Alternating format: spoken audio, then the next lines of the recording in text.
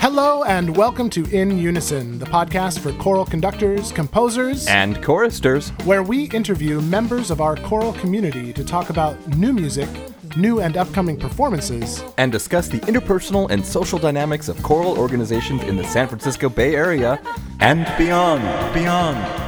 We are your hosts. I am Zane Fiala, Artistic Director of the International Orange Chorale of San Francisco. And I'm Giacomo Di Gregoli, a tenor in IOCSF, the Golden Gate Men's Chorus, and the San Francisco Symphony Chorus. And this is In Unison.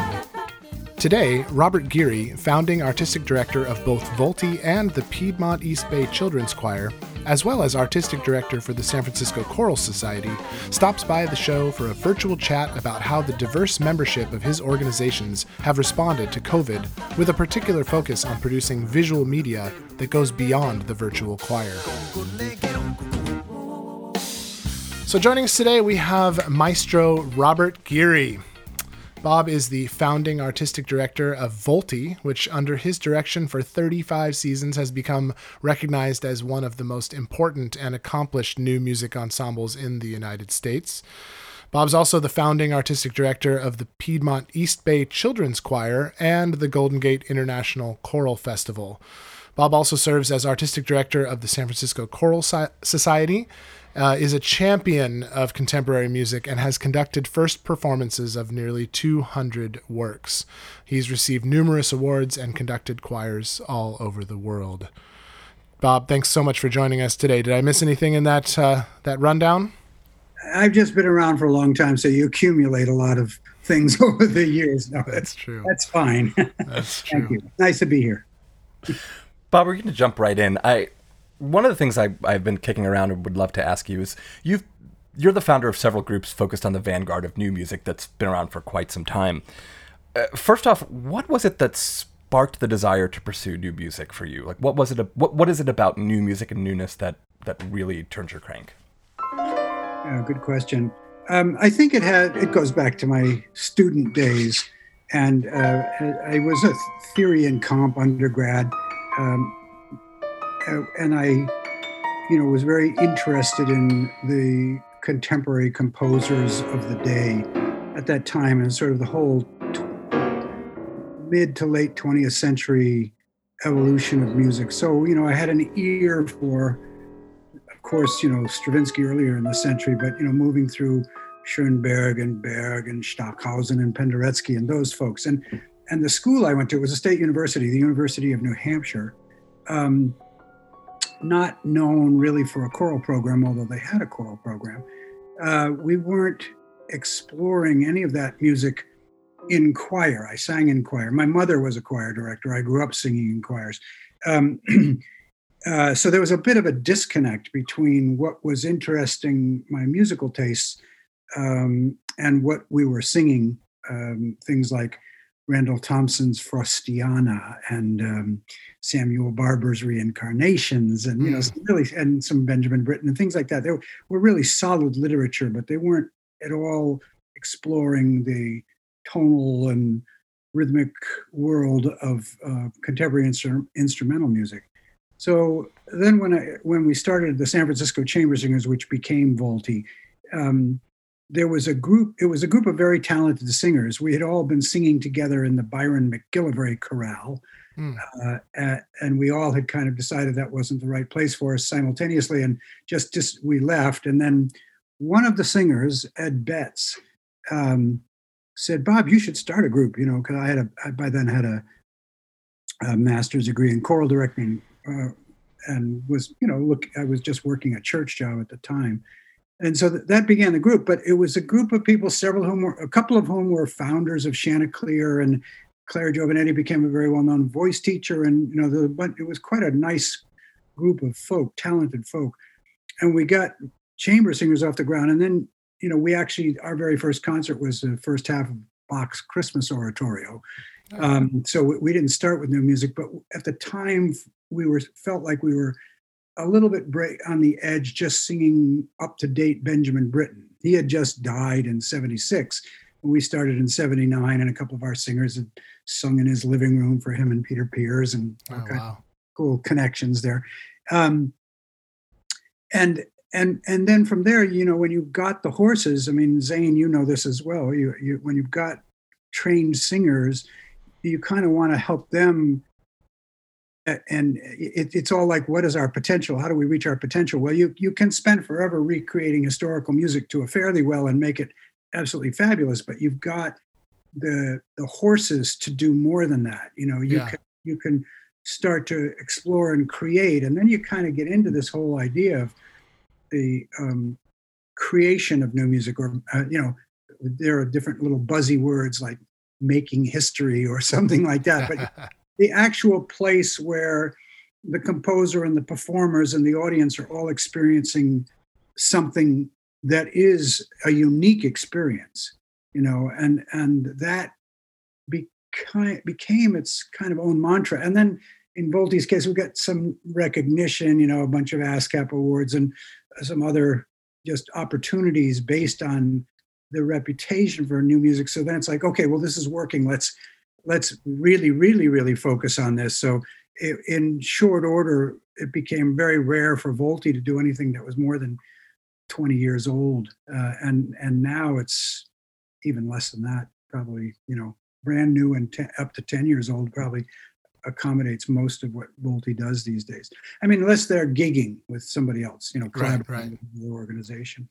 How do you think the landscape of new music has changed and evolved over time, both abroad and also specifically in the Bay Area?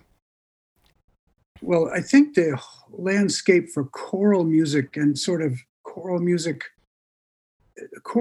did a wonderful expansion from I view it kind of as a post-World War II phenomenon. I mean, I think up through World War II, most choral music was happening either in church type situations or in symphony chorus type situations. Although you could argue against that. I mean, right back to the orphanages in Italy and Vivaldi and others wrote for, to all the Sangvereins that Brahms was writing for. But I feel like after World War II, there was just this complete expansion in the number of people singing and the environments they were singing in that were outside of the churches. And so, Zane, people like you and I figured out that there was a niche for this. And so we all have really, whether we caused anything or we are just the symptoms of the flow through time, we're part of this changed landscape. Here's a bit of that transition from sacred to secular choral singing. Stravinsky's 1955 Canticum Sacrum, dubbed by reviewers at the time as the Murder in the Cathedral.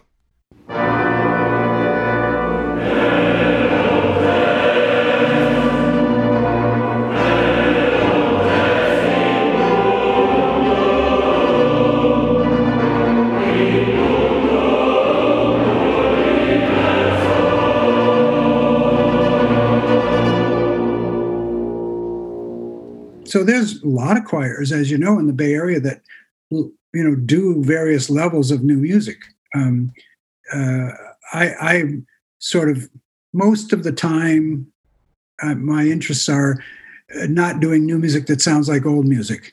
And, when we commission composers, I pretty much always say, look, I'm not so interested in something that has classical poetry or a traditional liturgical text or something like that. I rather do something with no text or made up text or found texts. There's this whole genre of text now called found text. So you got people setting really interesting music out of medical journals or out of Supreme Court decisions or out of,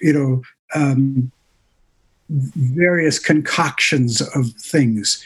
And so then it becomes a different question. You're not, trying to express the various aspects of the deity through traditional liturgical prayers, but you are saying, can I create something that has musical interest and value that has no precedent or so no expectation on the part of the listeners. I mean, if we're going to listen to a Magnificat, we have certain expectations of what that text means, how various composers might have said it, and all of that. If we get into, I'm remembering Ted Hearn's piece called "Sound from the Bench," where he used a text from the Citizens United decision.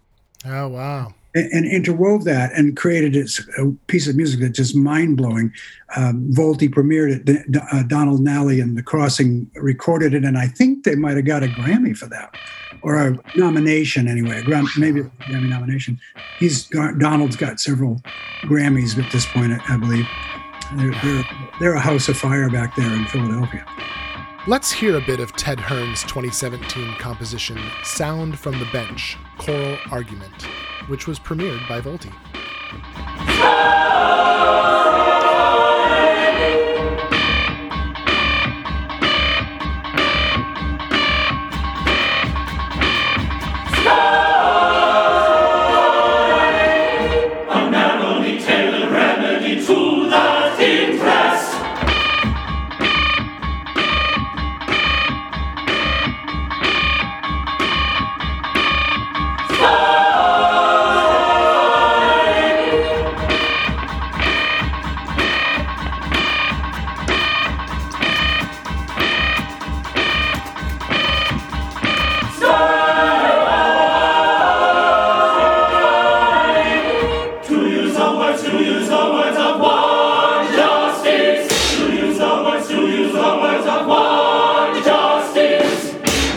IOC, we were, our program for the spring that got interrupted was going to be an all new music program. And one of the singers in the group wrote a new piece for us, and it was based on quotes from politicians denying climate change. So it's very much that found text that you're discussing. Piece. Yeah, Brian Lynn had written a piece that was all little excerpts of speeches where politicians were essentially denying climate change. And it was very interesting to see the way he took that text and interpreted it.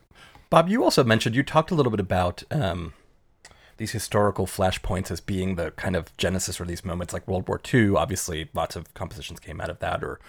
Here we are living through a year plus of, this COVID pandemic, and everyone's kind of going into their own corners and kind of thinking about things and creating new things. Do you think we'll see maybe this sort of new burst of creativity or ideas that'll come out of this period of time? I mean, what are you seeing? Yeah, that's such an interesting topic. When I try to describe, so we're moving into the COVID times, yes. And I would say I have this interesting window, as I've always had, because I've conducted it on several different levels. I still work with one group of high school treble singers who are part of the Piedmont East Bay Children's Choir. So I still got a little bit of a link into children's choirs. And then I have the San Francisco Choral Society, which is a large amateur organization, and then Volti, which is a small professional organization. So how does each one of them cope? Yeah. And each one is different. The children's choir, we're Zooming rehearsals and making virtual recordings. And that will hold us for a while yet. It's have you done much of that, Zane or Jacob? We've done a little bit of virtual choir stuff with IOC, just a couple of projects. You realize when you're done with a rehearsal, first of all, it's more fatiguing than a 2-hour Zoom rehearsal is more fatiguing than a 3-hour in-person rehearsal. Absolutely. For me, and sounds like for you too. And there, definitely it does satisfy certain things, and it creates a visual intimacy that we don't have in our rehearsals, because all of a sudden we are absolutely, as we are right now, face to face and looking into each other's eyes, even though it's a virtual platform. And that changes it. And it also, when you're making virtual recordings, all of a sudden the singers really do have to pay attention more to how they present for the camera. And that's a valuable skill, being able to manage yourself in a visual way. So with the kids, there are some benefits. After each rehearsal, it's like, okay, that didn't go badly. Yeah, it was. And I always come away with this feeling like, well, it's better than nothing. Yeah. And I do feel, especially for the young people for whom their peer group is so important, I feel for them that, they're reduced to, Yeah, once you guys go in a chat room while I do a sectional with the altos, and they get to gab a little bit and hang out, but they don't get to breathe the same air. Probably better at this point. But you know what I mean, metaphorically speaking, breathe the same air. So that's the children's choir. Then the choral society. It's interesting. It has basically sustained its same model of operation. We're doing 4 programs over the course of the year. Each one has they're usually like 8 to 10 rehearsals to prepare a quote program that we sing, and we're singing along to recordings. We've done it to recordings that the Choral Society has made from their past literature. This is a group that does mostly larger works, and mostly orchestrated larger works. So we sing along to recordings. Now we're this next. So let me just finish the format of it. It's so we meet by Zoom, and my associate conductor and accompanist Brian Baker and I sort of often will split the choir in half and do sectionals. And we'll coordinate all this and go through 8 or 9 weeks and then have our performance. And we actually ask people to dress up, and I will conduct to the recording from home and try to do and that's another thing, just to be looking at the camera of myself conducting and trying to make sure my hands aren't doing this all distorted. So, keeping back, I don't have my camera set up right now, but again, the visual presentation, and actually it's a good cleanup for technique to stay in the box and try to be concise and efficient and all of that. Yeah.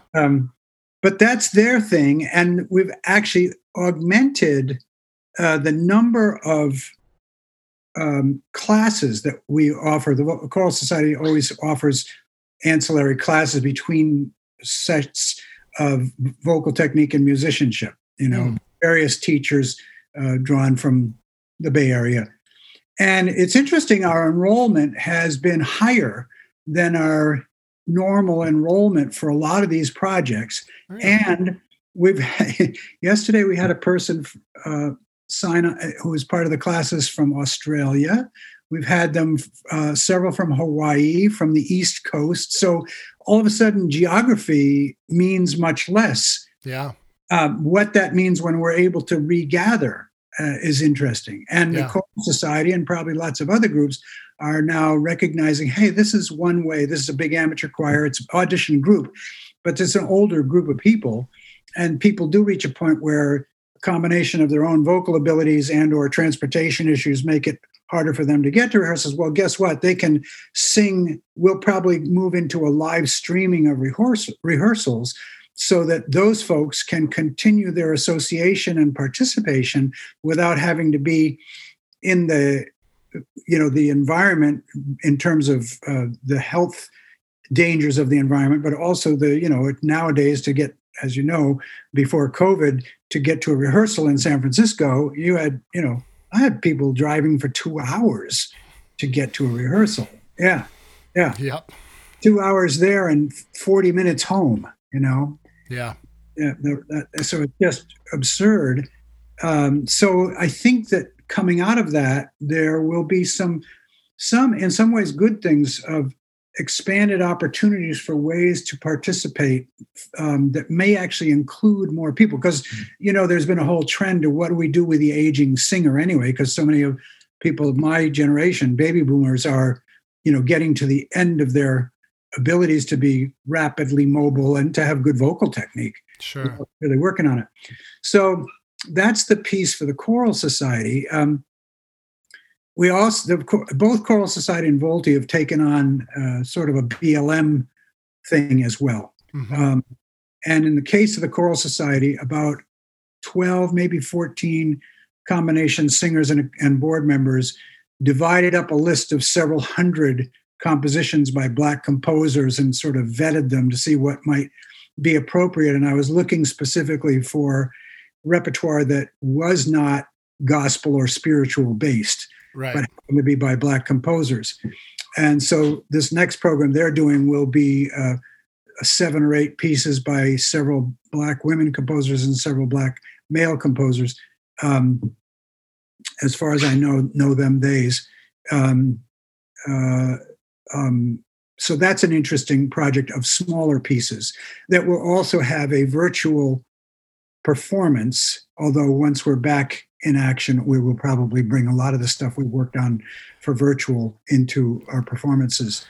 So there's that piece. And then Volti actually has taken a different tack. And once this thing hit, I was like, okay, well, Volti is, kind of prides itself, and I pride it on its trying to be innovative, just always looking for what is interesting and creative and works. How do we take advantage of this online situation in a creative way? Yeah. And so I asked 4 composers if they would each write something specifically for online presentation. Uh-huh. And in some cases, online actual live performance. So we've had 2, and we just call it mini concerts.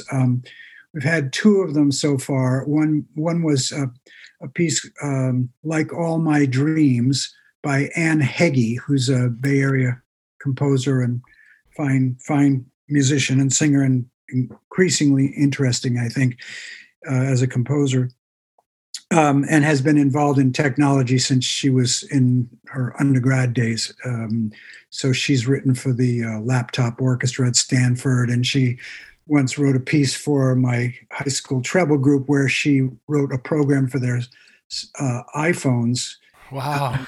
They became instruments. They created pitches. They would do looping. They would do a number of effects by manipulating them in performance. Amazing. Wow. Yeah. Yeah, so Anne did a piece where she had 6 solo singers who actually sang live during the performance, and then pre-recorded other sections of the piece with the tutti of 16 singers, and then she created some interludes with electronic music and some visuals. Amazing. And so that became very interesting, and we had a nice online audience for that, and it was, I thought, very successful. Here's a snippet of Ann Heggie's piece, It Sounds Like All My Dreams.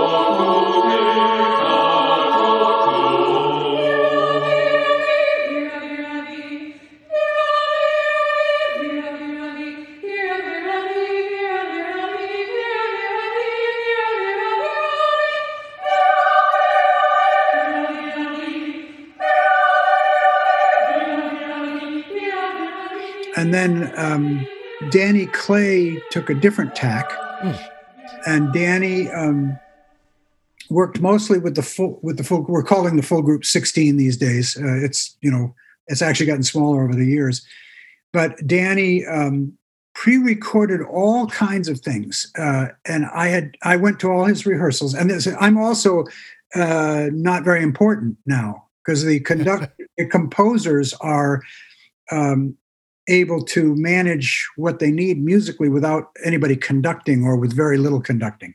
Right. But Danny said, "Okay, Bob, now conduct as if you're angry." And so I do these abstract, facial expressions and hand gestures.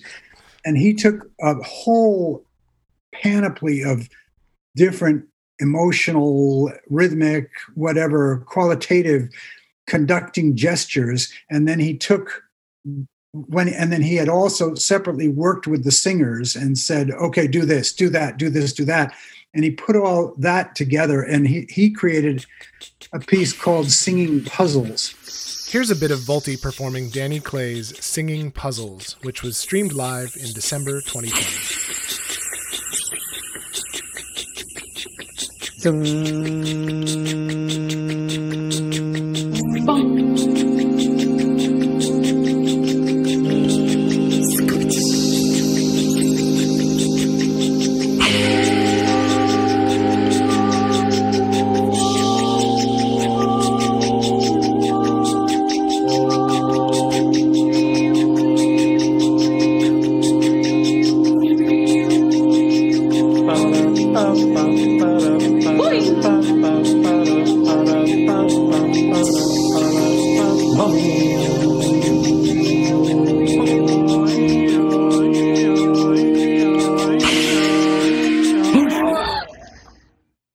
How the heck do you put something like that together? I mean, we were just talking with Tim Keeler, and Chanticleer's been trying to do these things. I mean, it's sort of this trial by fire where, gosh, who knows what and what can we find and who's got skills to do different things. This is a whole new world for you, and you were sort of talking earlier about the visual interest, and you've got to kind of add that. How the heck do you put something like that highly polished and interesting together? Yeah, you ask a great question, and I will say that I don't. I will say that I have learned the rudiments of something called Soundtrap, which if you need to do something, it might work well for for your group, Zane. Sorry, some of Carol's. Soundtrap is a good one. It's easy editing. Okay. So if you get your recordings from your individual singers, you can. It's not so hard to learn. I was starting to get my feet wet with GarageBand, but I'm by no means proficient with that. And then Soundtrap came up, and I just kind of switched over because I could handle that. And it functions a lot like GarageBand. Right. So in the case of Anne's piece and the video, we had a producer for performance night, and we actually had a couple of dress rehearsals because there was the live element. The 6 singers were actually singing live on performance night. And so it was all sort of orchestrated and produced with a technician. Wow. Were they singing live from separate locations? Yes. Amazing. 6 separate locations. And so the music was built so that the level, the latency issue was not going to kill it. Right. She designed it well. So that one went that way. Danny did everything. Including the graphics, when he had all the little jiggling scribbles and IPA symbols and he's a force. He's amazing. Have you ever worked with him? No, but we definitely plan to talk to him for this podcast. Yeah, he's completely accessible and so creative, and because he works with he's just got such a muse. He works with elementary school kids. That's his main living, I think. I mean, he's also getting commissioned a lot now, all over the country, I think. But he's just the easiest, most creative person. And none of that piece had any written out standard notation. Right. Everything I got that sense. He worked with the key of E flat a lot. And he'd say, here's an E flat, sing any note in the scale or sing a note in a triad. And then, people would send back their samples, and he just cobbled everything together himself. So he produced that whole thing. The next one, which I'm going to a rehearsal for tonight, I hope, is Joel Chapman's piece. Joel sings with sings with Volti. Do you know him? I don't think so. Not yet. Here's Joel musing what it might sound like if robots sang Renaissance music. Alexa, do you like to sing? Ave Maria. Ave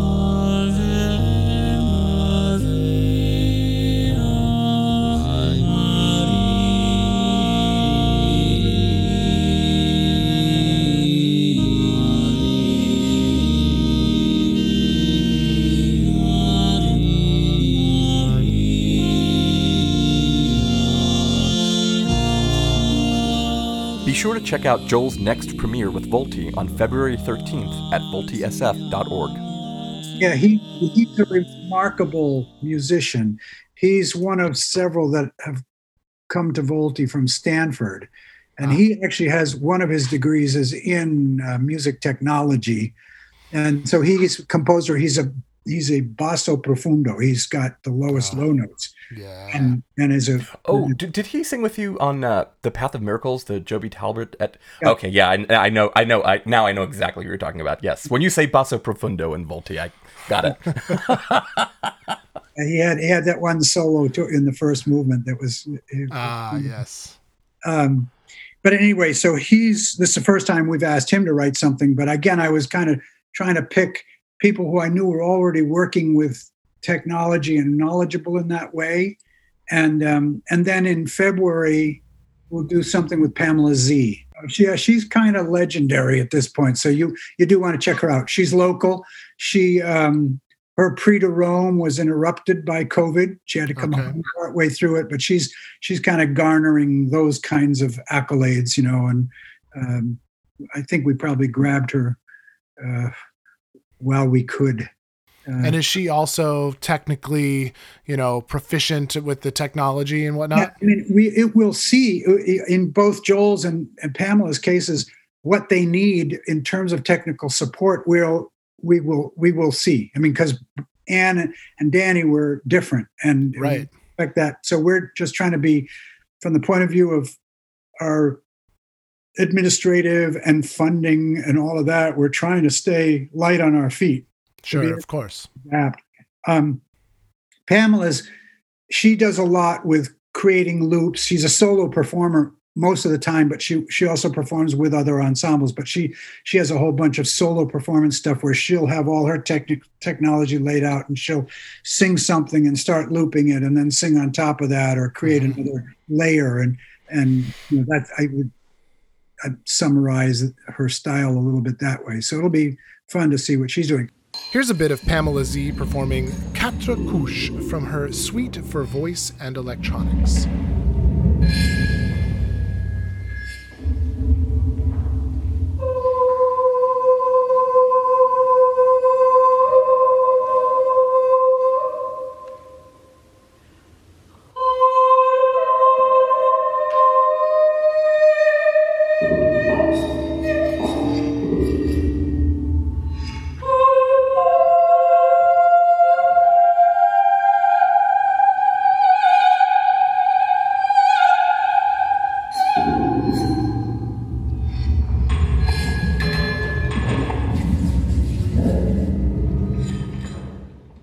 So Volti has said, okay, this is what we have. This is our environment. What can we create? So Volti is not really making virtual choir, although you could look at Danny Clay's piece to some extent as virtual choir. But. Yeah, I guess so. I don't know if I would categorize it that way, though, because virtual choir to me is like, you record all the music ahead of time and then it's put together in a more traditional choral type, sound. Whereas Volti, I feel like watching Danny Clay's piece, it was like, this is just a Volti thing. Like, this is exactly what Volti is known for. Even just taking that Brady Bunch grid and doing really interesting things with it, with the scribbles, and taking it away and put other visual interest. I mean, it's beautiful. It's really beautiful. I really enjoyed it. Yeah, absolutely. Yeah, that's him. I mean, so seriously, go for him. Yeah. We'll talk to him. Because it takes singers out of their box too. If they're highly trained and have learned to sing with beautiful technique and the ability to analyze difficult intervals and difficult rhythms, and he suddenly says, none of that really matters. Let's just be creative. Mm-hmm. And then that's disorienting, So then everybody, and happily, most singers are happy to be disoriented, it seems, or happy to get outside the box and play. But he reintroduces the idea of play and fun into the creative process, and then creates things on that, which is a good lesson for all of us. To do that. Megan, we chatted with Megan Solomon a few days ago, and she said the same thing, where it's, she said sometimes you don't have to write the, multi-part polyphony, crazy big thing. Sometimes if you can just write a piece that feels playful and it's 2 parts and it's suitable for children and, it's all heart and you're still expressing something beautiful, that's just as worthwhile. In fact, maybe more worthwhile to connect with people. I think for all of us, we want to have as broad a reach as we can. It's good once in a while to do something that might be lighthearted or humorous or whatever. But, and I have to say most of my life, I've been drawn more to that, which is intense and challenging and, all of that side of things. But I think being the full spectrum that's who we are as human beings. So that's who we should be as musicians too, I think. Right. Yeah, absolutely. I agree completely. Well, I know that our time is just a little bit limited, so we want to make sure to let you go in time to get to your next meeting. But as a kind of a wrap up, what are you most excited for post pandemic as we round the corner and we get back to what we say is normal? When we get the Fauci all clear, what's the first thing you're doing? Yeah, I know. I'm actually a little afraid. Yeah. I think, we've had all these organizations have been, the gears have been turning. They were turning for years and years and years in a certain way, and then we just stopped them. And I'm a little concerned about who's, in the case of the Choral Society, who's actually going to come back to the in situ rehearsals, and when will we have the confidence, in the case of that group, to think that we've got the funding capability and the audience draw to go back to Davies Hall, which is a big deal. It costs a lot, and Right. but it's also just a great performance experience. In Volti's case, I would say I think that they will probably fairly easily move from one medium to the next. But I'm really looking forward to having groups of people who literally are breathing together in the same space. I do enough yoga and meditation where that awareness that I took for granted for 40, 50 years of the opportunity that we have when we do that together, which is where we kind of feel those deeper human connections. I'm looking forward to being able to be back in an environment where that happens like that. And as I say, I took it so for granted, and I don't now. I think Amen. I think that's a universal feeling for a lot of the folks we've been talking to for both this podcast and just for me in general. A lot of people, it's like, I didn't realize how much I took for granted before it was all taken away and everything changed, So I think that sentiment is universal for sure. Well, Joni Mitchell said it well when she said, "You don't know what you got till it's gone." Joni Mitchell never lies. Well, Bob, we really appreciate you joining us today to give us a little update on what's going on with your ensembles and with you in general. And we really do hope that we can have you back on to talk about specific new music pieces and composers and performances and things that fit into the wheelhouse of this podcast as we cruise along into the future. I'd be happy to do that.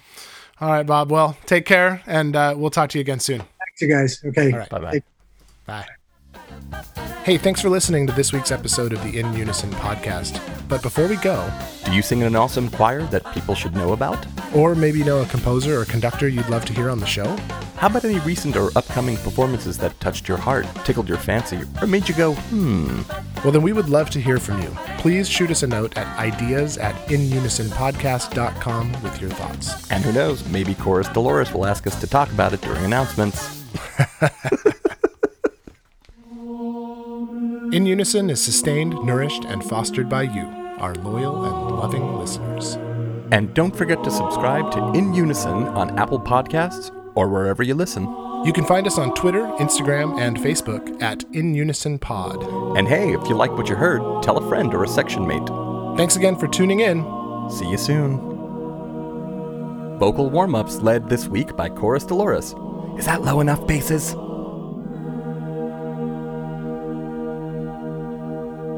In Unison is produced and recorded by Mission Orange Studios.